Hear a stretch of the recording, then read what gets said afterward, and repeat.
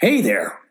Lucky you, it's time for another Nonfiction Minute podcast. And this is your nonfiction uncle, Jan Adkins, the explainer general, bringing you a humdinger collection of minutes about sky watching.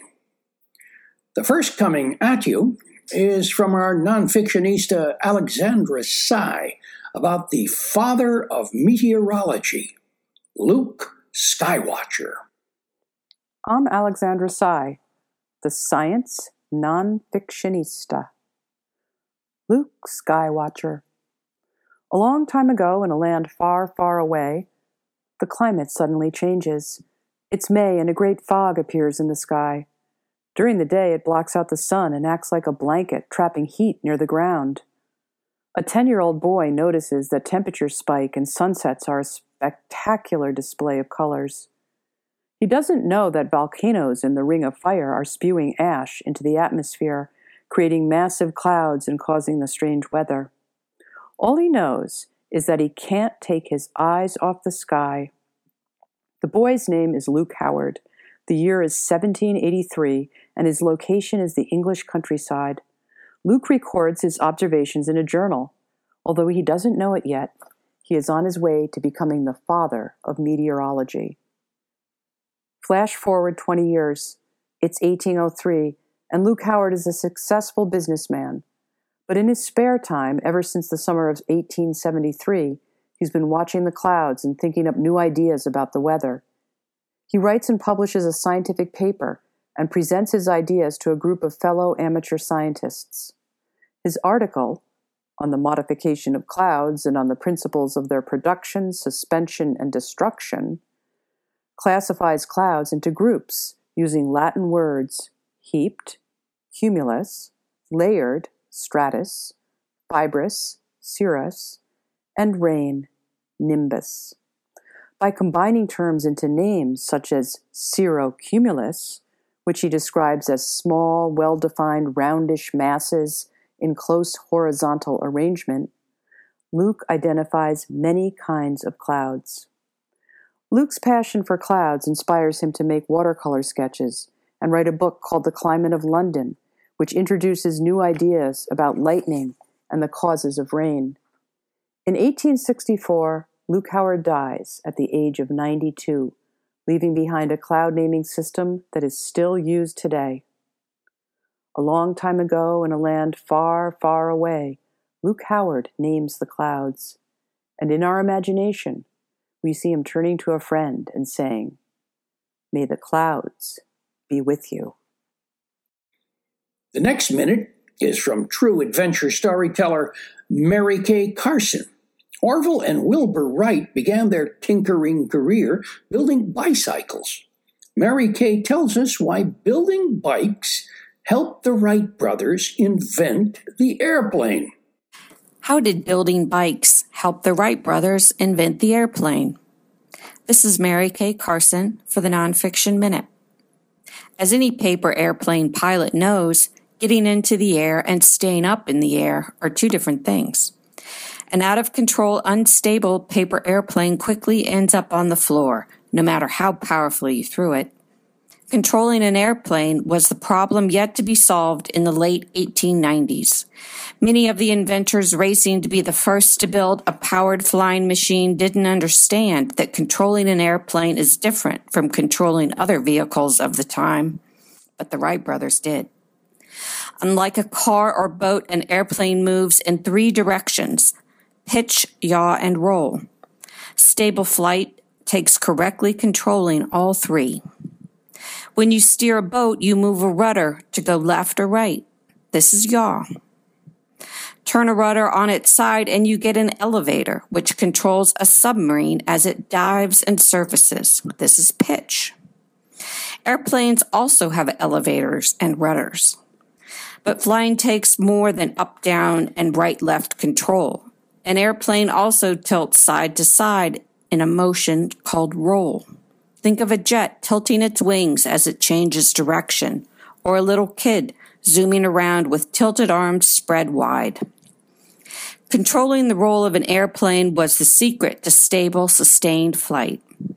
And this is where the Wright brothers had an edge. They built bicycles. A bicycle is an unstable vehicle when it isn't moving. In fact, it falls over. A moving bicycle is much easier to balance than a stopped one.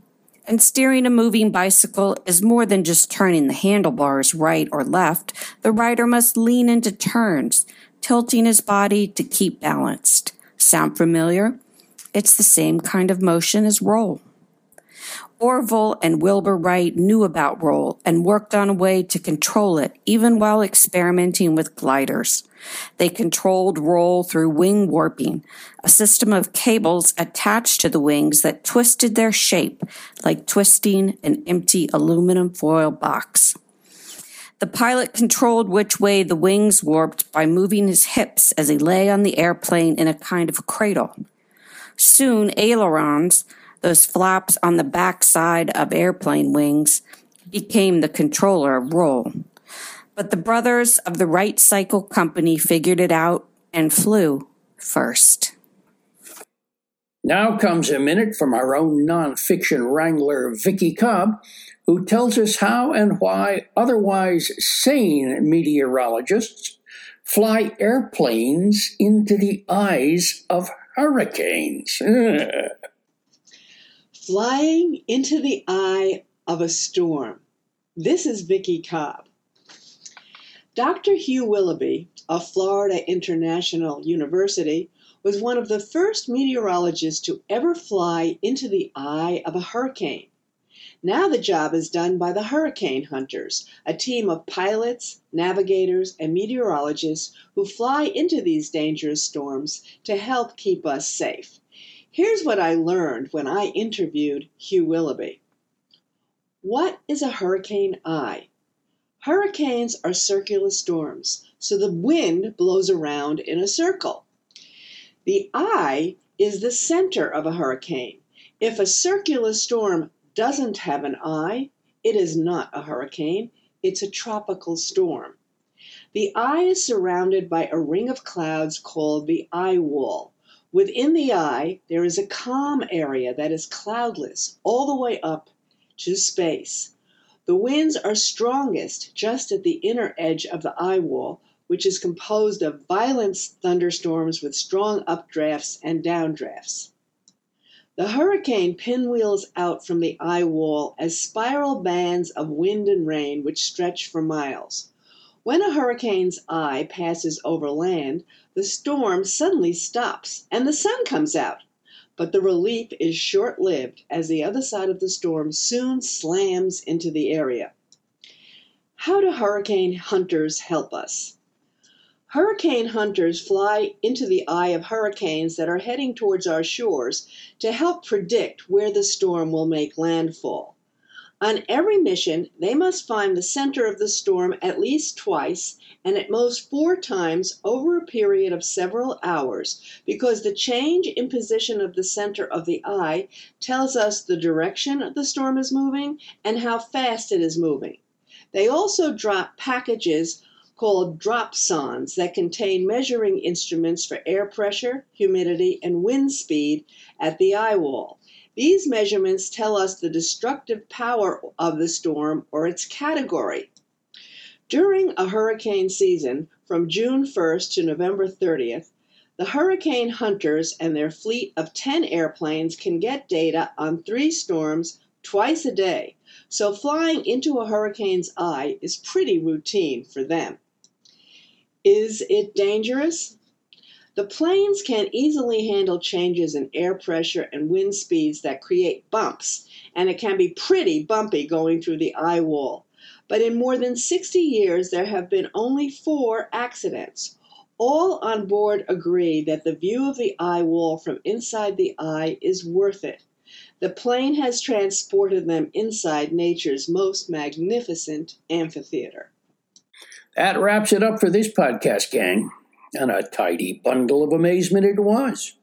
This is Jan Adkins, the Explainer General, hoping to catch you next time.